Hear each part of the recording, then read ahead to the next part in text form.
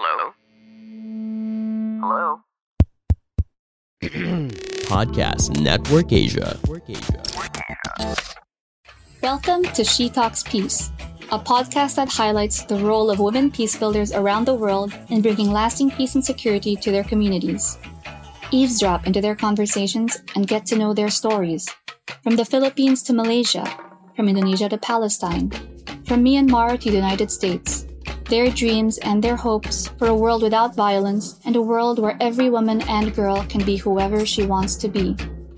Hosted by Amina Rasul Bernardo, President of the Philippine Center for Islam and Democracy, and Dina Zaman, a Malaysian journalist and co-founder of Iman Research. This is She Talks Peace. Hello, everyone. This is Amina Rasul of She Talks Peace and the Philippine Center for Islam and Democracy. Thank you, everyone, for listening to our podcast. And I'm quite excited because our production assistant just told us that a couple of her friends told her that they should listen to our podcast, not knowing that she's our production assistant.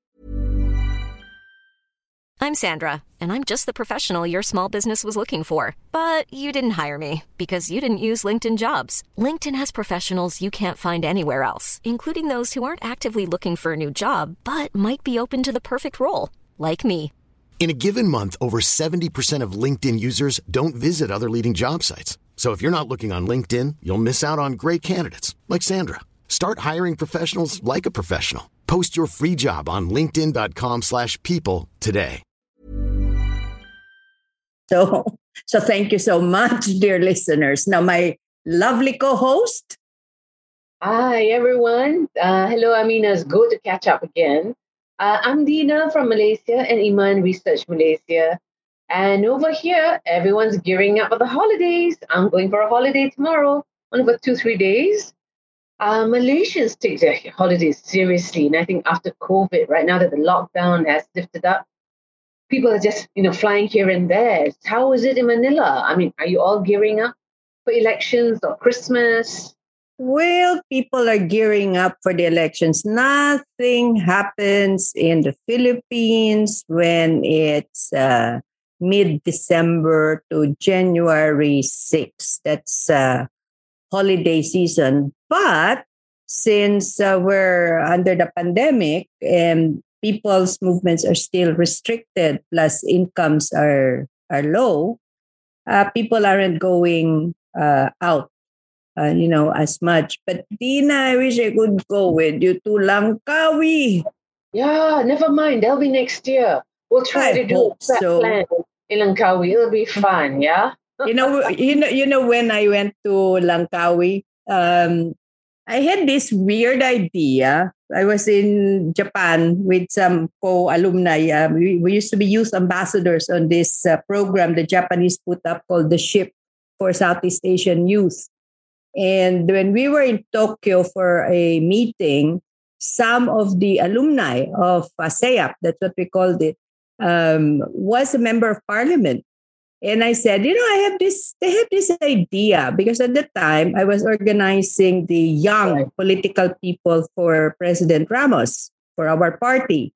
I said, why don't we bring together young leaders who are alumni of our program, and let's talk about what's going to happen to Southeast Asia and East Asia. And they said, hey, that's a wonderful idea. And then you know what they did? They made it official. So they communicated with your government, and young AMNO became the host. Oh. And we all these young political leaders went to KL. And in one of the coffee sessions, we were outside talking to some of the young AMNO leaders. And one of them said, hey, have you guys ever been to Langkawi? And I said, where's that? And he said, okay, tomorrow we go. And we went. Wow. Oh, yeah. We went to Langkawi. They were still trying to build it up. Oh, but Dina, it's so gorgeous. I wish I was going with you. Okay, no, next time, okay? We'll make sure there's a program that ends us out. If it's not in Penang, it'll be in Langkawi, yeah? Yeah, as long as there's no harassment, right? No. It's quite laid back there, so I think we'll be all right. No, I'm just a bit curious, of course, in Malaysia, just looking at LinkedIn itself, there's all kinds of stuff that's happening, people, talking about the organizations, harassment being reported. I mean, how has the Philippines handled this? Have you ever talked about diversity in organizations or in non-profits? Well, that's the thing. The women's organizations in the Philippines are really aggressive, very strong, very vocal. And they've been lobbying for more legislation on gender-based violence, equal opportunities for women, equal rights, and issues of harassment. So the Philippine government in 1995, our Congress, actually passed a law, the Anti-Sexual Harassment Act. And this was in 1995. I think that was the last year my mom was in the Senate. She was the chair of the Committee on Women. So we have that, and we have other laws that also include the rights of women in the workplace. But Dina, even if you do have a law, it is a piece of paper if it is not implemented properly. So I don't know what it's like in Malaysia. Do you have laws that protect women from harassment in the workplace, or do you still have to lobby for such laws? We're still lobbying. I mean, you gain some traction and then you have to pull back, And I have many friends, feminist activists, lawyers, just on sexual harassment and stuff. It has been passed, I believe, but if women who are married to foreign, non-Malaysians, right, are still banging on wanting citizenship for their children, I don't know. But you know what? I mean, I think the best person to talk about this would be my old friend Anima Kosai, who's a friend's sister, and she's also a trainer. So let me introduce Anima. Yeah. So wonderful.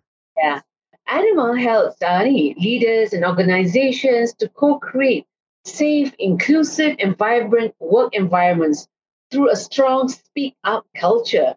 Now, she speaks, she writes, she advises on workplace harassment, corporate or organizational wrongdoing, toxic work cultures, diversity, and inclusion. She's Malaysian British. She's based in England, practiced law for 9 years in Malaysia before joining the oil and gas company, industry as a corporate counsel, where she covered the region, Malaysia, Singapore, Thailand, Brunei, Vietnam, Myanmar, India. Woohoo!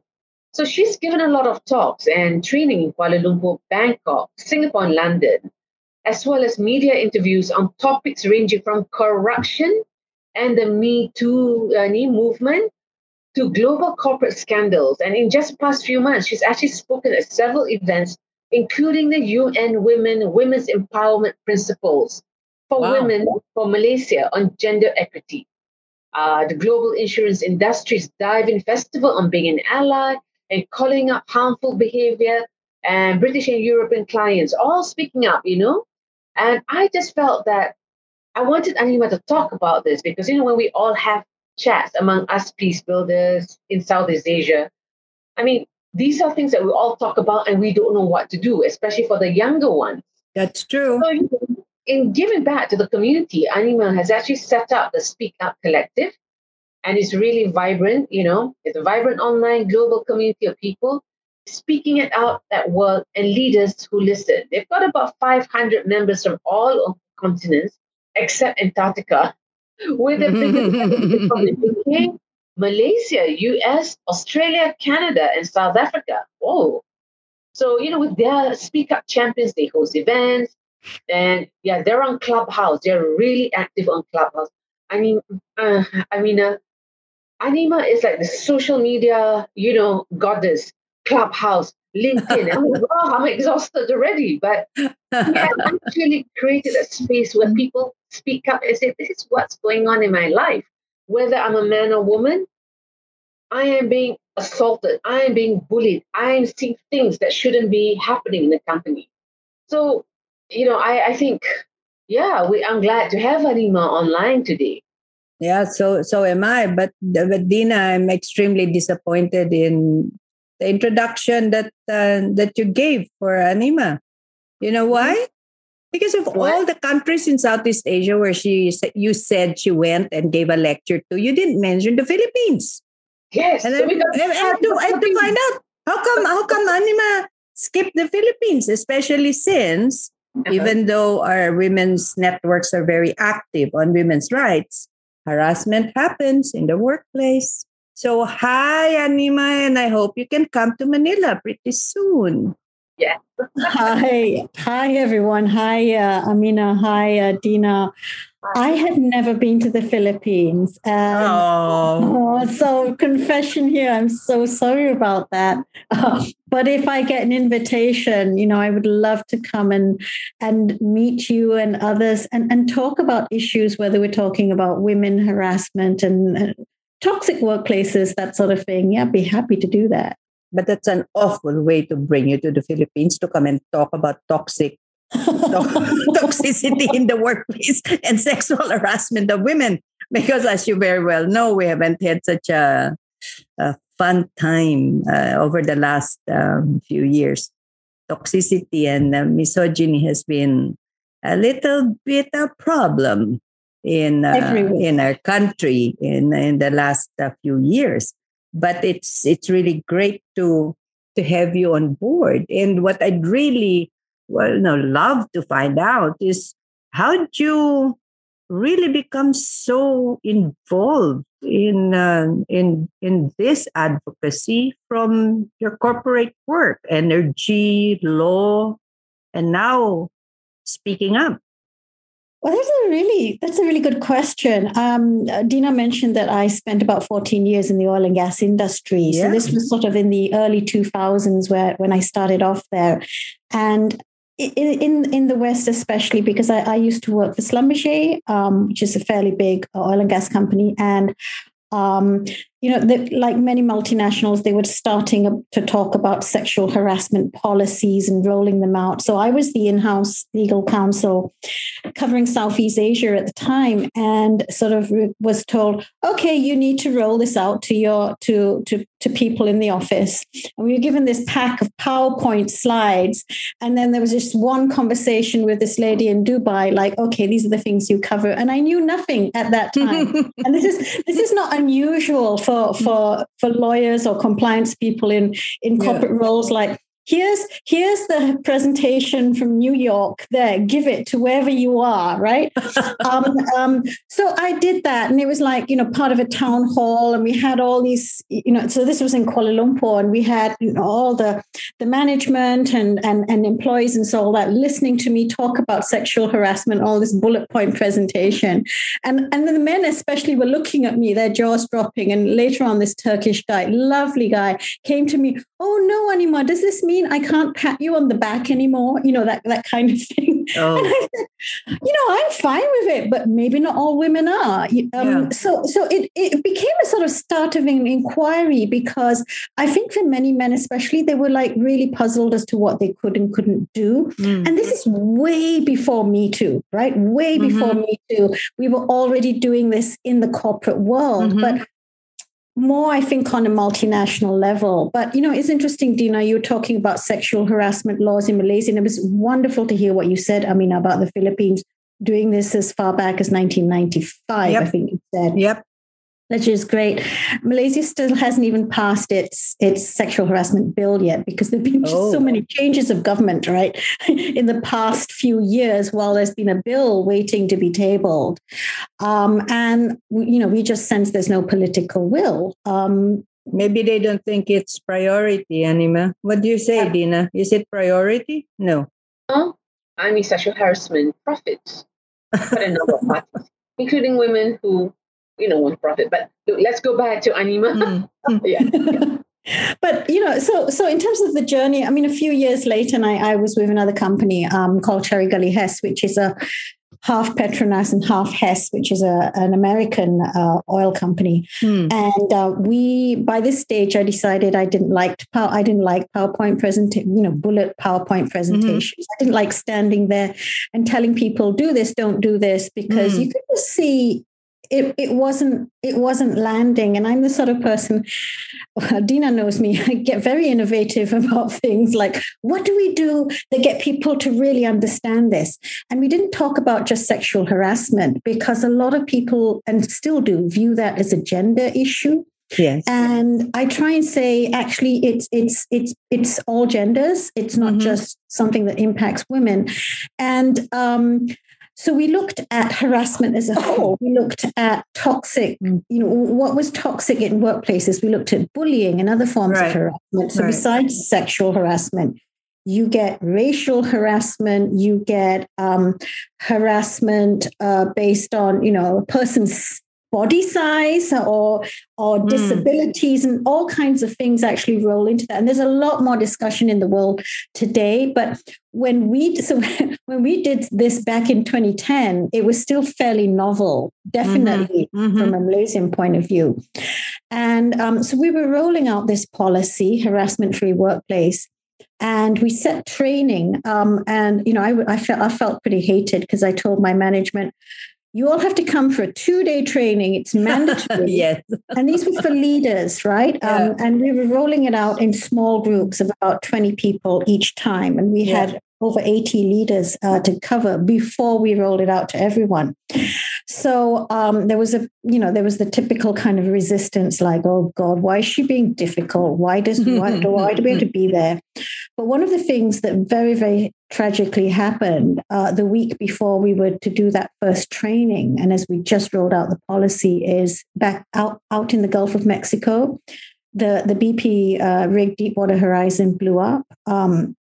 11 lives lost. And for us in the oil and gas industry, it was a huge wake-up call, because we thought, safety is big. We have safety. Everything's all about safety. And suddenly, a company like BP, that is very well regarded in the world, had that. And it was as if suddenly something clicked in the heads of my colleagues, especially those in health, safety, environment, and in drilling, and others who were like, oh, people need to feel safe to speak up if they see danger. Right. And if there's a culture of bullying or any kind of harassment, people are afraid to speak up if they see anything safe. So there was that connection made. And the next thing I knew, I had this huge support from my colleagues, and especially very senior colleagues, in getting this rolled out. And that's partly why it was so successful, because my colleagues immediately made that connection. So sexual harassment got wrapped up in the broader sort of harassment framework. And since then, it was one of the things I loved doing. I had many other things that I did at work, but our training was so popular. People would come back time and time again because they enjoyed it. There was lots of role plays. You could discuss issues where you felt that, you'd been bullied as a young employee or a young engineer. And we were male dominated, right? And this was still are. Oh, definitely. And I came from the legal profession. While there are, of course, definitely quite a fair number of women lawyers, it's still very much, the culture is very masculine and it's still very male dominated. So it was really interesting, because we created in our training sort of safe spaces where people could open up and talk about times that they had been harassed in whatever way. And for men especially, two things we saw happening. One is that suddenly they had a space that they could open up and talk about when they were bullied, as young people in the workforce, and be heard and understood. And the other thing is that they were hearing stories from women for the first time. So while, in 2017, the whole world heard about Me Too, in my company at that time, it was happening since 2010. men were opening up, male colleagues were opening up to their they were listening to their female colleagues' stories. And then they go back and they tell their wives, their daughters, their sisters, and were shocked when their female family members said, yes, that's very real. It happened to men them. didn't believe it. They never saw it, right? So until they started hearing, Let me just look at the other aspects of the cases that Speak Up works on, because in the Philippines, so we do have the anti-sexual harassment law. We have other measures in place. It still happens, but the problem really is, even though the law is there to protect, and we've got women's desk offices in the police stations. We have police women who are trained to handle cases that are of women that are brought to the police station. The problem, which I think you at Speak Up is working on, is how do you get, first, women to come up to speak up?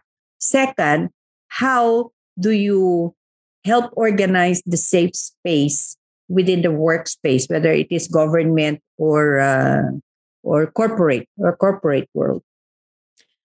Well, first of all, there has to be that culture, because you're absolutely right. Even with laws, even with many companies that have very clear policies and even do sort of training on sexual harassment and other forms of harassment, women especially are afraid to speak up because first of all, they feel they won't be believed, they won't be supported, they will be blamed. I mean, since I started a few years ago, since I started talking and writing about sexual harassment, I had so many people, mainly women from all across the world, and especially in the UK where I am right now, share their stories with me. And there was always a pattern. Some of those who did try reporting, they weren't being supported by their HR. In fact, they were being blamed. Oh, you did this. Oh, you didn't say no. Or you led him on. All kinds of things. So that just creates further trauma. And, women do talk among themselves, and they see that and say, like, I don't want to revisit this trauma. And in fact, for many, so people who have, it's traumatizing enough when the incident or incidents happen. But when you go to report it with the expectation that your employer will back you, and they don't, that's a sense of betrayal. It's actually called, there's a term called institutional betrayal. And this causes even further trauma. And the women I've spoken to, that's when they broke down. That's when they had feelings of suicide. That's when they plummeted into depression, developed severe anxiety. It's because they weren't being supported. So what needs to happen is that the culture, and really starting at the top in terms of leadership, that needs to change.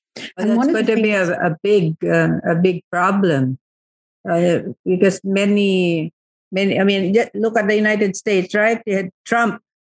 I mean, come on, they elected him as president, even though it was so blatant, the things he was saying and claimed to have done.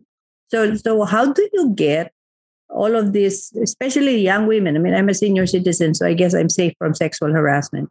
But no, you're not. That's a myth. But I'm talking about young women. How do you get them to be courageous enough to actually speak up and band together? Actually, young women are courageous. I mean, it's not just women. Women are courageous, and I think we have to give them that. The problem isn't so much in women or other people speaking up. The problem is on the receiving end, the listening, the supporting. So really, when I go into organizations and I talk to leaders, because they come to me and they say, "Oh, we're really interested in doing a Speak Up program," the first thing I talk to them is, what are their leaders like? And I want to know their demographics. And I want to know many, especially in the West, many of them have already done surveys in terms of speaking up and that sort of thing. And they come to me because people may hesitate to speak up. And a lot of these organizations have, great policies and, what you see in the press. We believe in diversity. We are listening. But the problem often happens is at the top, there isn't that will or the understanding. And it's also, I could talk to you for days in terms of how leaders themselves need to change and what they need to go through. But one of the things, I say it's actually fairly simple. Leaders just need to shut up and listen. It's that simple. Listen, be open, and believe. And one of the things we find leaders, or the old-fashioned style of leaders, tends to be that leaders know everything. Yeah. And so they see themselves as the authority and so on. So when someone else, whether there's someone younger, tells them something, they find it hard. It's almost like an ego block, right? Like, who are you, 20 years younger than me, telling me something? You think I don't know this? So this kind of blocks them from really, truly listening.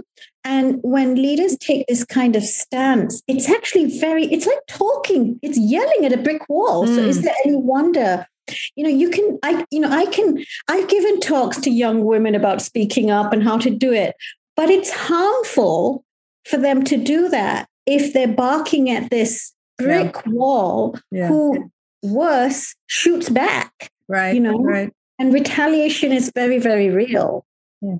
Dina, especially in Malaysia, because you have no law to protect you, not unlike we do here, where I think education is also mandated. So you have to have sexual harassment classes. We have to. I mean, I think the good thing is that, as Anima said, the young are speaking up. Now, earlier on this year, we had a young girl, Husniza, I think, who spoke about sexual harassment in schools, Well, she had a lot of support. The pushback by educators, not all teachers, right? So now the teacher that's been, named, right, has sued the family for 1 million ringgit. Whoa. The family said, never mind, we're going to counter sue you. But the fact is, while there's a lot of pushback, people are saying enough is enough. We want our schools to be safe. It's not just young girls, it's also for young boys. The fact is that I think a lot of adults, cannot accept the idea that a young kid is calling out on them, But then it's like, okay, this is our culture. If I make this joke, it means I kind of favor you a bit. You're the chosen one. And it's difficult, Amina, to actually say what you're doing is very harmful.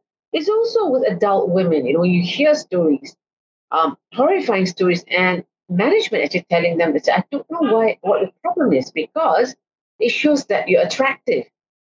And trying to talk to lawmakers, parliamentarians about this, it's far. It's really. But Anima, right? As we listen to all this, you touched, you said about how corporates are actually, there's a lot of good things about corporations, right? Now, how can we actually apply this to peace building?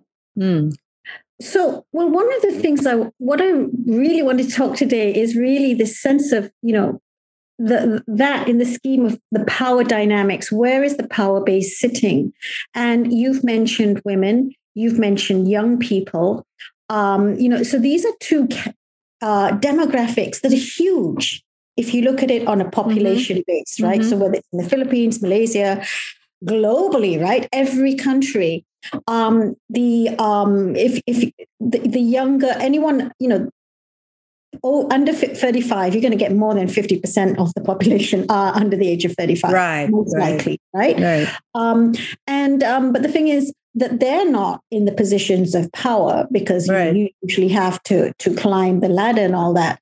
But so one of the things I've noticed, especially in the past year, because what's happened in the past year, last year we had Black Lives Matter really catapult into action after the death of George Floyd in the US, right? So we've been having a lot of conversations about race in the US. And then, of course, a few years ago, it was Me Too.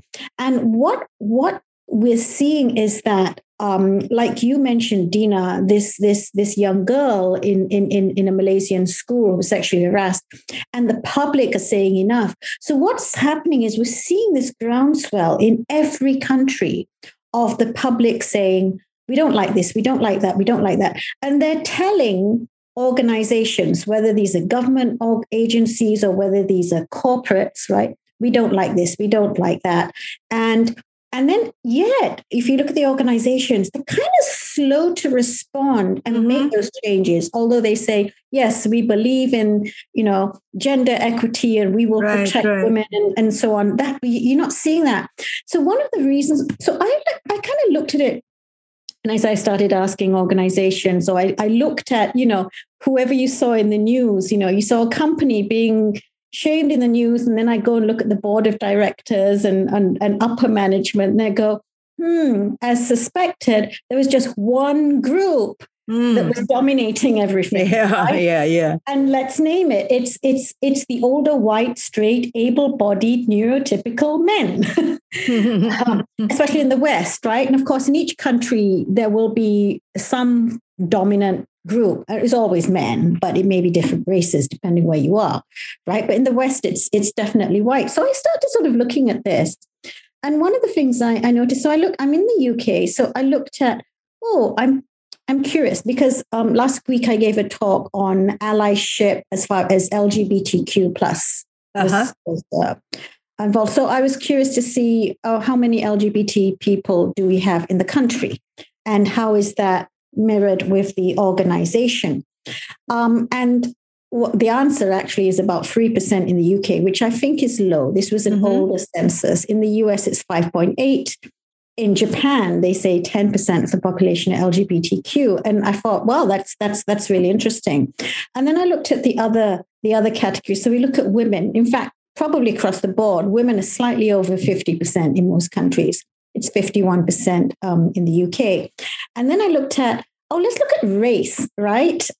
So people who are not white, what does that dynamic look like? And in the UK, Black, Asian, and other ethnic groups, 13%. In the US, including the indigenous people, that actually is 20, sorry.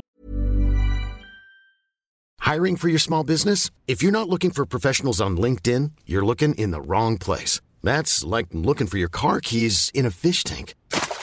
LinkedIn helps you hire professionals you can't find anywhere else, even those who aren't actively searching for a new job but might be open to the perfect role. In a given month, over 70% of LinkedIn users don't even visit other leading job sites. So start looking in the right place. With LinkedIn, you can hire professionals like a professional. Post your free job on linkedin.com/people today. Spring is my favorite time to start a new workout routine. With the weather warming up, it feels easier to get into the rhythm of things. Whether you have 20 minutes or an hour for a Pilates class or outdoor guided walk, Peloton has everything you need to help you get going. Get a head start on summer with Peloton at onepeloton.com. I'm trying to remember now. I think it's over 30%. I think it's about 30%, 6%. So that's really big in the US, but you're not seeing that in senior positions, right? And then I also looked in terms of disabilities, and this one really interested me. In the UK, 19% of the working age adults are disabled. In the US, it's even higher. It's about 26%. And then I looked at neurodiversity. So, people have ADHD on the spectrum and have other neurodivergent brains. It's between 30 to 40%. So I kind of did a little calculation to see, well, actually, how many white men who are straight and able-bodied are there in the country? And in the UK, I calculated it was 22%. And in the US, it's 19%. And this was like really, when I started sharing that with some people, it was almost like, whoa. So we're being led in the world, whether it's corporations or various governments, by a very select minority who are making all the decisions that are so-called representing humanity, right? Or society. And one of the things when I talk about harassment, I often say the workplace is a microcosm of society. So, for example, whatever attitudes, values, beliefs that people have they bring that into the workplace. And we've got two things going on. I mean, one is that we're looking at it from a sense of culture. So one of what we're talking about in the West, for example, is that Black people, for example, have to dress and look a certain way. So they end up toning down their heritage.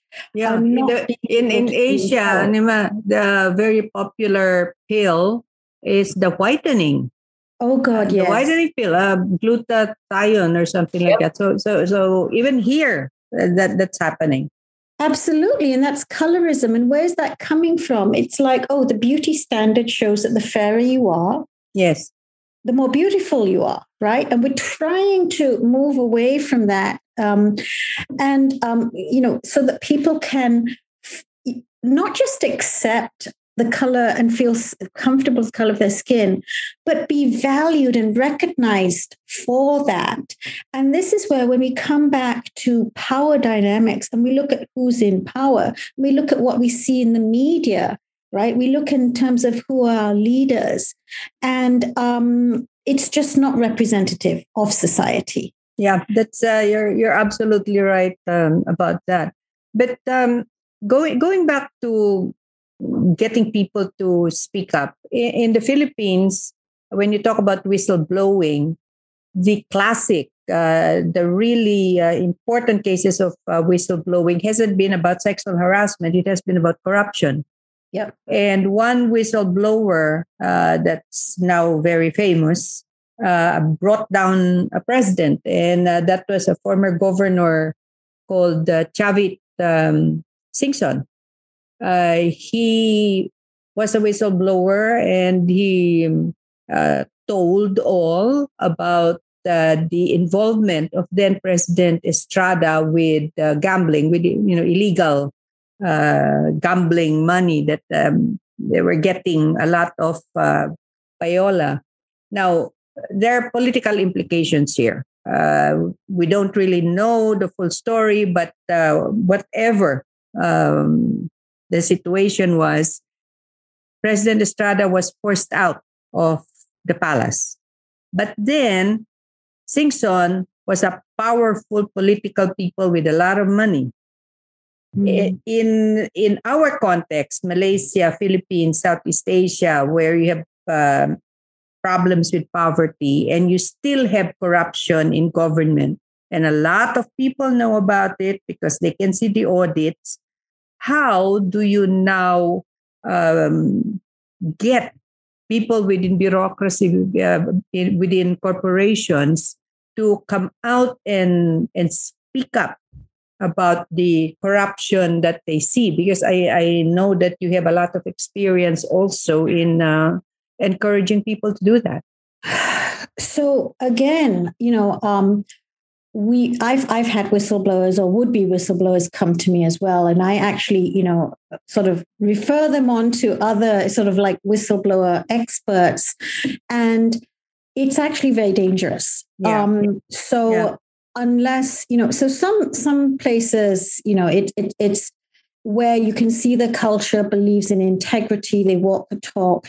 It's not so difficult, and they may have anonymous hotlines in place which allow people to report certain things, right, without their identity being revealed. Because when it comes to corruption, that just takes it to another level. Oh yeah. But even in China now, that tennis player, right? Oh, that's right. Sexual harassment. Yeah. I don't know if she's still missing, or So in the case of corruption, one's life and freedom, liberty is at stake. Yes. So we tend to be really cautious and get people to think about how their lives are going to change the moment they blow the whistle. Even in the West, and I'd say that, I know whistleblowers who've been jailed in the US. Mm-hmm. Right? Mm-hmm. One of them was on the cover of the New York Times, Terry Albury, who he whistleblew on racism within the undercover agents who were looking at Muslim people in the US. Okay. in terms of counter-terrorist activities. Mm-hmm. And for doing that, he was jailed because he went and informed the media what was going on. So it's liberty is very real. But on top of that, even if you don't lose your freedom, you're very likely to lose your job. You might be blacklisted. So someone I know very well here in the UK, Martin Woods, actually is probably the biggest whistleblower in terms of money laundering, at least until a few years ago, where he blew the whistle on Macquarie Bank in the US. And this was drugs. This is Mexican drugs money coming through to the US banks and into the US money system. And he lost his job. And he was head of compliance in London. He lost his job and he was blacklisted by the Financial Conduct Authority, and has spent years trying to track that back. And what happens is some whistleblowers also, not just losing their job, their marriages get affected, their whole lives are turned upside down. So there's a lot to think about. And then there's the mental, the anxiety that it causes and what it does to you as a person.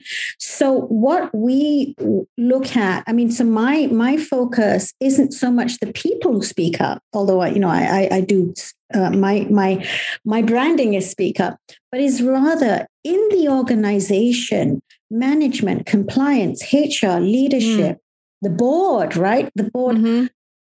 What are you doing as an organization to identify the risks and be able to allow people to bring issues up early enough so they can be resolved without it, exploding into something mega and big and hit the press, or you have the anti-corruption agency, raiding you and that sort of thing because you didn't deal with it when somebody tried to deal with raise it early on.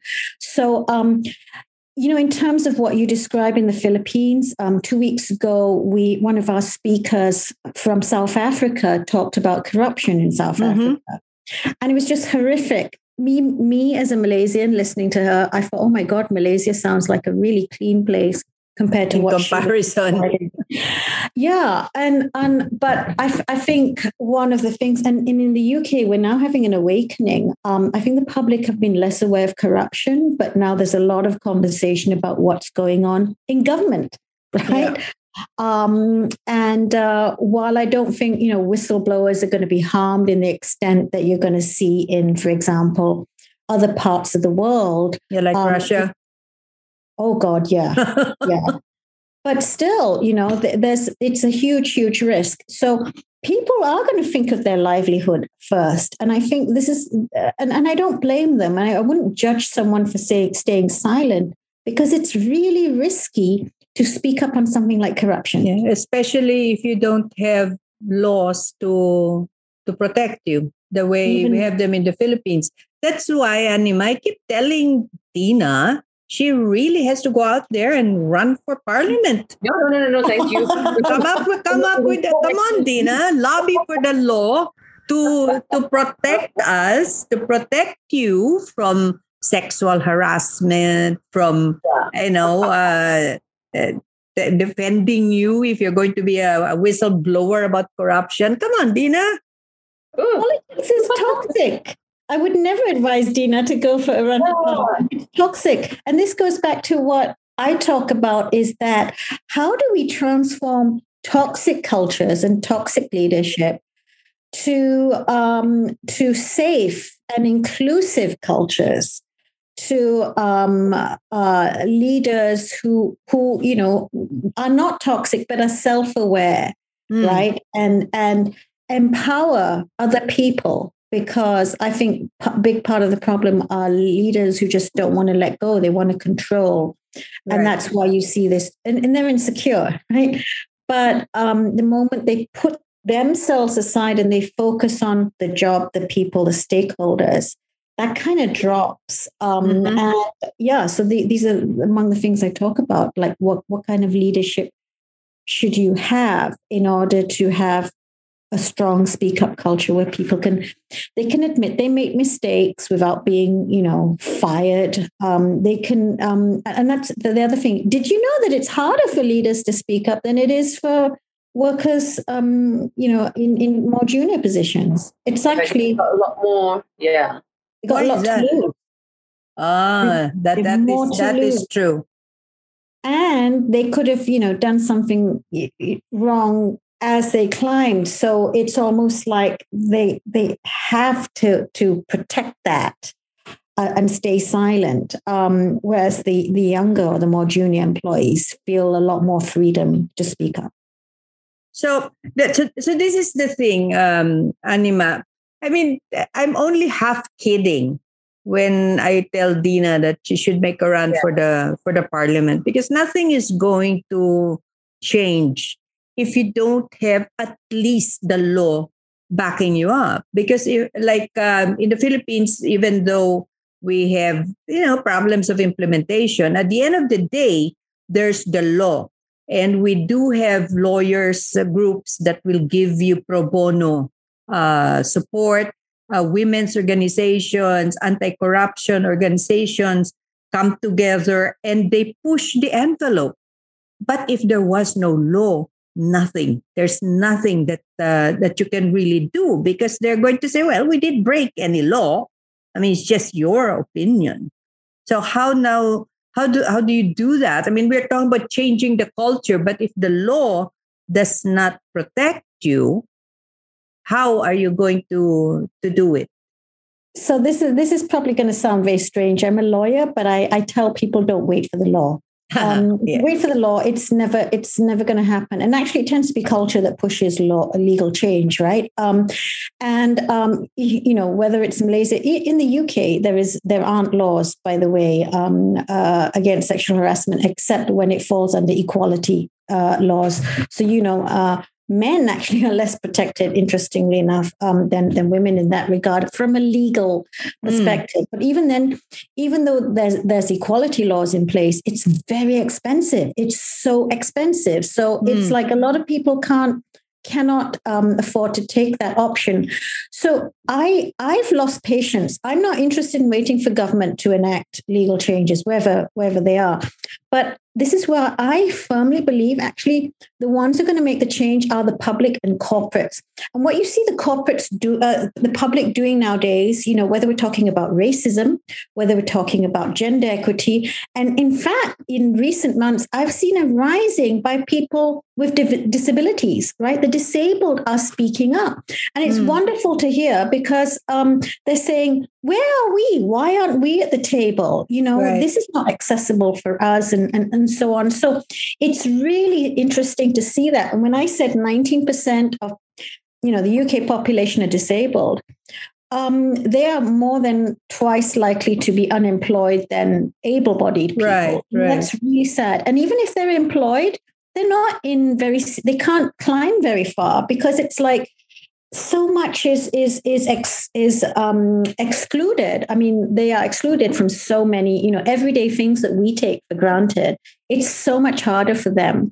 And one of the things I say is actually, so here what you see is it's the groups, whether it's the women are speaking up, it's Black people speaking up, it's disabled people speaking up, but each of these groups come from a position of lower power in the big scheme of things.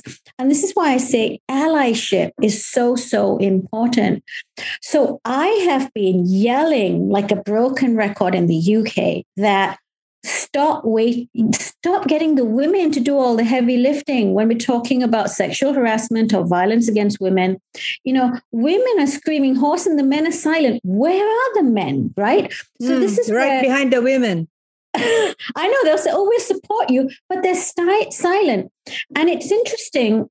Just a few months ago, because we've had several deaths of women, young women in the UK, and this has, I think, woken men up to the fact that, oh, maybe men are the problem. What do we do? So what women have been saying. Don't say that in Southeast Asia. Oh, well, maybe follow and see what the West is doing. And I'm really grateful. So through, my Speak Up network, We've got some incredible male allies, and I'll name them. I mean, we have like Mark Green and Charles Matthews, who are with Remaking Manhood out of the US. And I've learned so much from them, about the male dominance culture and how men themselves need to start changing and giving support for men to change, to actually understand things like feelings and emotions. But it all goes back to, it stops them being more violent. Yeah, and then, of course, that includes violence against women. In the UK, we have, there's Graham Golden, who used to be with Police Scotland, and the police are seen as a big problem as well. They started a campaign, which is now sweeping across the UK, called Don't Be That Guy. So in other words, it's actually about guys calling out other guys. So call out your mate if he makes a sexist comment, tell him, hey, stop. So don't wait for women. So it's not for, women we've been speaking, yelling till our voices are hoarse, but this is where we need, so in this case, male allies. And when I talk about Black Lives Matter, it has to be white allies who really help. And we're seeing this, like England football. Oh my God, right? It was just incredible as we saw the racist abuse hurled at Black England football players a few months ago, and how their teammates, like, the captain Harry Kane, their football manager, Gareth Southgate, really, they didn't just stand behind or say, I support you. They came up front. And I mean, the other thing is that the England football team, they've been kneeling, right, all year. And at the start of every match, I mean, because England kneeled, so Scotland, who played with them, kneeled. Germany, who played with them, kneeled. And you see, so this is why when I say don't wait for legal reform, the people and allies can really, really make that change. Yeah. So coming back to the workplace, to the corporate, it's really, in terms of allies within the corporations, especially in leadership, who need to start listening and understanding the stories that marginalized employees experience, and then say, okay, I support you. So if you're facing harassment of sorts, come to me and I'll address it. But first, it takes one person, then two, to come out and speak up, to speak truth to power. When Dina told me about you and Speak Up, the organization, immediately, I guess it was our slogan when we were activists in the University of the Philippines in the 70s, and we'd go out and lobby against the fear of martial law being imposed. And I think you and Dina know this. It goes something like this.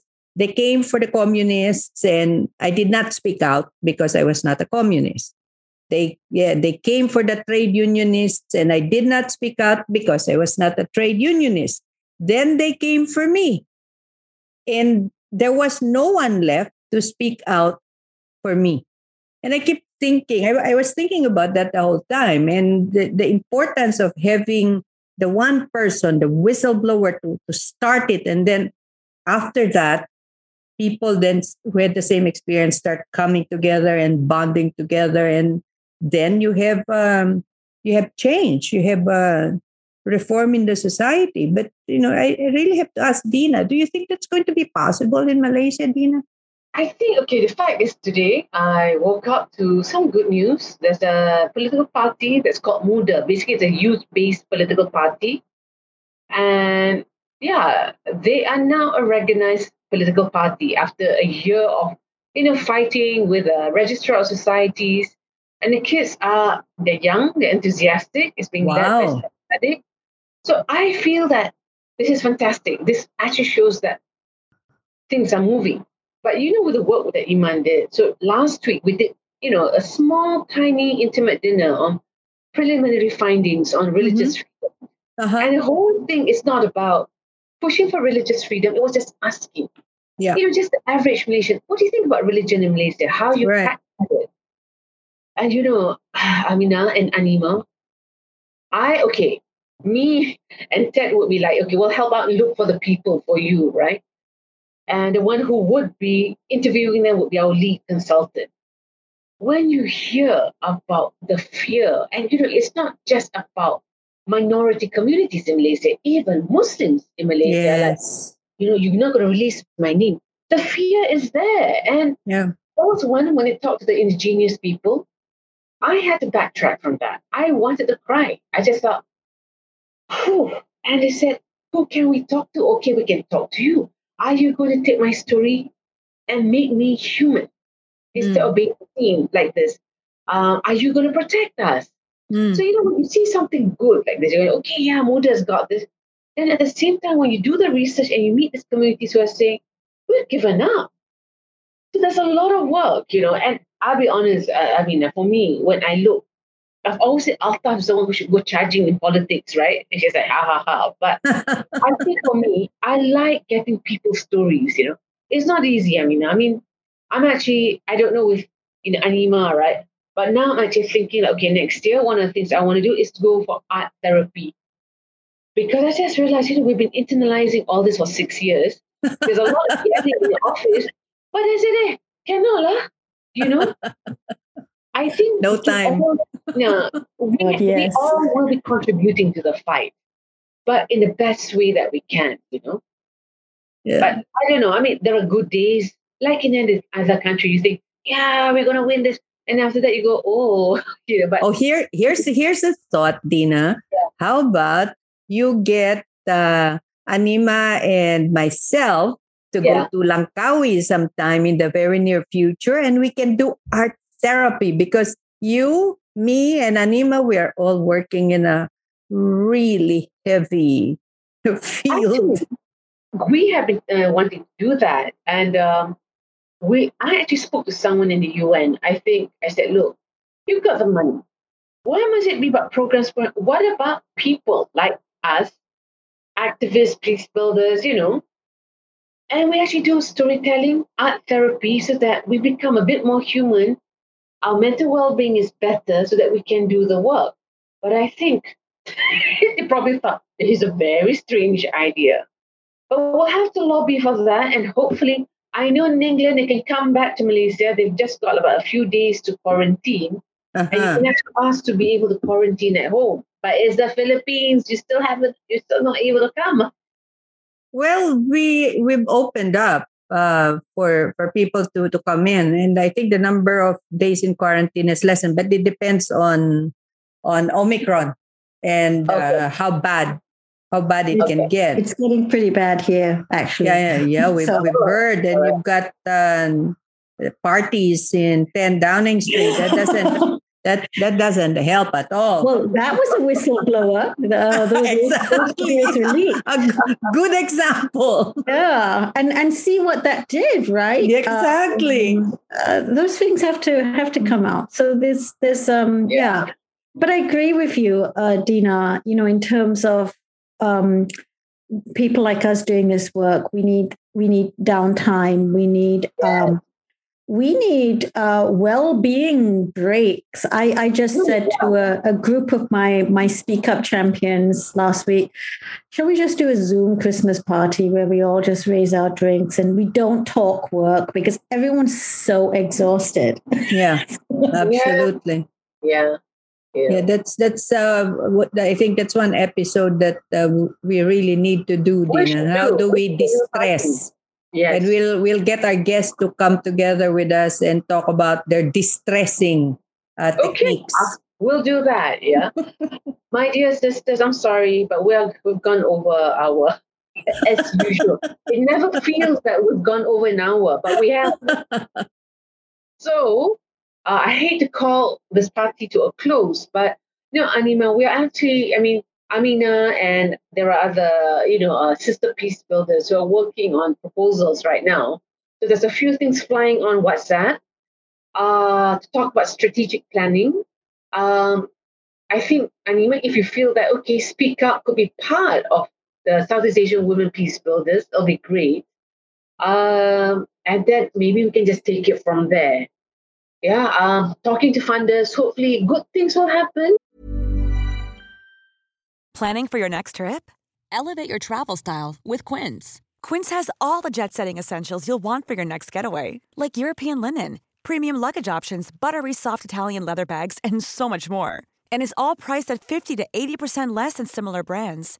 Plus, Quince only works with factories that use safe and ethical manufacturing practices. Pack your bags with high-quality essentials you'll be wearing for vacations to come with Quince. Go to quince.com/pack for free shipping and 365-day returns. Because I think Southeast Asia needs a lot of help, I don't know. I feel that there's a lot of, not lack, but maybe we're just too busy. We don't have that kind of, time to be exposed to, mental well-being, negotiating, whistleblowing, diversity, the WEP. So that's something we should do. Yeah? Definitely. We need Anima to come to Malaysia and the Philippines. Yes. and start talking about how to change the culture and supporting people who do speak up. Yeah. Absolutely. Would love to. Yes. Soon. Okay. All right. I see Val there. So I guess it's time's up. All right. So any words of any message of encouragement, Anima, to the people listening? A lot of them are young. I think I'm sounding like Whitney Houston. I believe the children are future. I mean, really, I have so much hope for the future because actually it's in the hands of young people, and this is where I feel next year will be much better than the last 2 years, right? Knock on wood. Reasons, but I think also it's like the last 2 years have given us this sense of pause and reflection because so much has changed, right? So it's almost like we are looking at ourselves, and I'm talking about even corporate people in leadership position who I talk to. There's been a lot of inner reflection. Mm-hmm. Can we do things differently? What's not been working? And they're questioning the what used to be goals, targets, KPIs, right. More profits, more. Everyone's sort of questioning that. Bigger, faster isn't necessarily better. And what really comes first is well-being and people. And it's so assuring to see that. And now what they're asking, and this is why I'm now getting approached quite a bit, is help in addressing that. And I think this is a fantastic time for everyone to really take the opportunity, wherever you're working, to sort of say, hey, we're now at a crossroads. We can now, why don't we do things differently? And be open to listening, really, especially those in leadership positions, and listen to young people. Yes, absolutely. And you're right. The children are our future. Mm-hmm. Yep. So thanks so much, Anima, for joining us today. It's been a pleasure talking to you about such a horrible topic, sexual harassment and other ills of the workplace. But it has been really great. Yeah. I have to say this, Amina. I told Dina the other day, Spotify, they have your top, what you've listened to in the past year. So my top podcast that came out in Spotify Unwrapped last week was She Talks Peace. Oh, thank you. Yes. So you're that person in the United Kingdom that's shown us listening to us all the time. Oh, there you go. Every Sunday lunch when I'm cooking, I'm listening to you. So thank you so much. And this has been a pleasure talking to you. We really do hope that you come to the Philippines and give a talk. Maybe we can ask the Asian Development Bank or the World Bank if they could host something like that. But in the meantime, I hope you stay well, keep safe, don't go to 10 Downing Street and party. And this is Amina Rasul from Manila saying thanks for listening to She Talks Peace and see you again soon. Dina? Yep. Thank you everyone for listening, Anima. I'll see you, inshallah, in London next year. Yes. Okay. All right. Take care, everyone. Bye. She Talks Peace is brought to you in partnership with Podcast Network Asia and Podmetrics, the easiest way to monetize your podcast. For more information, check out their website at podcastnetwork.asia and podmetrics.co.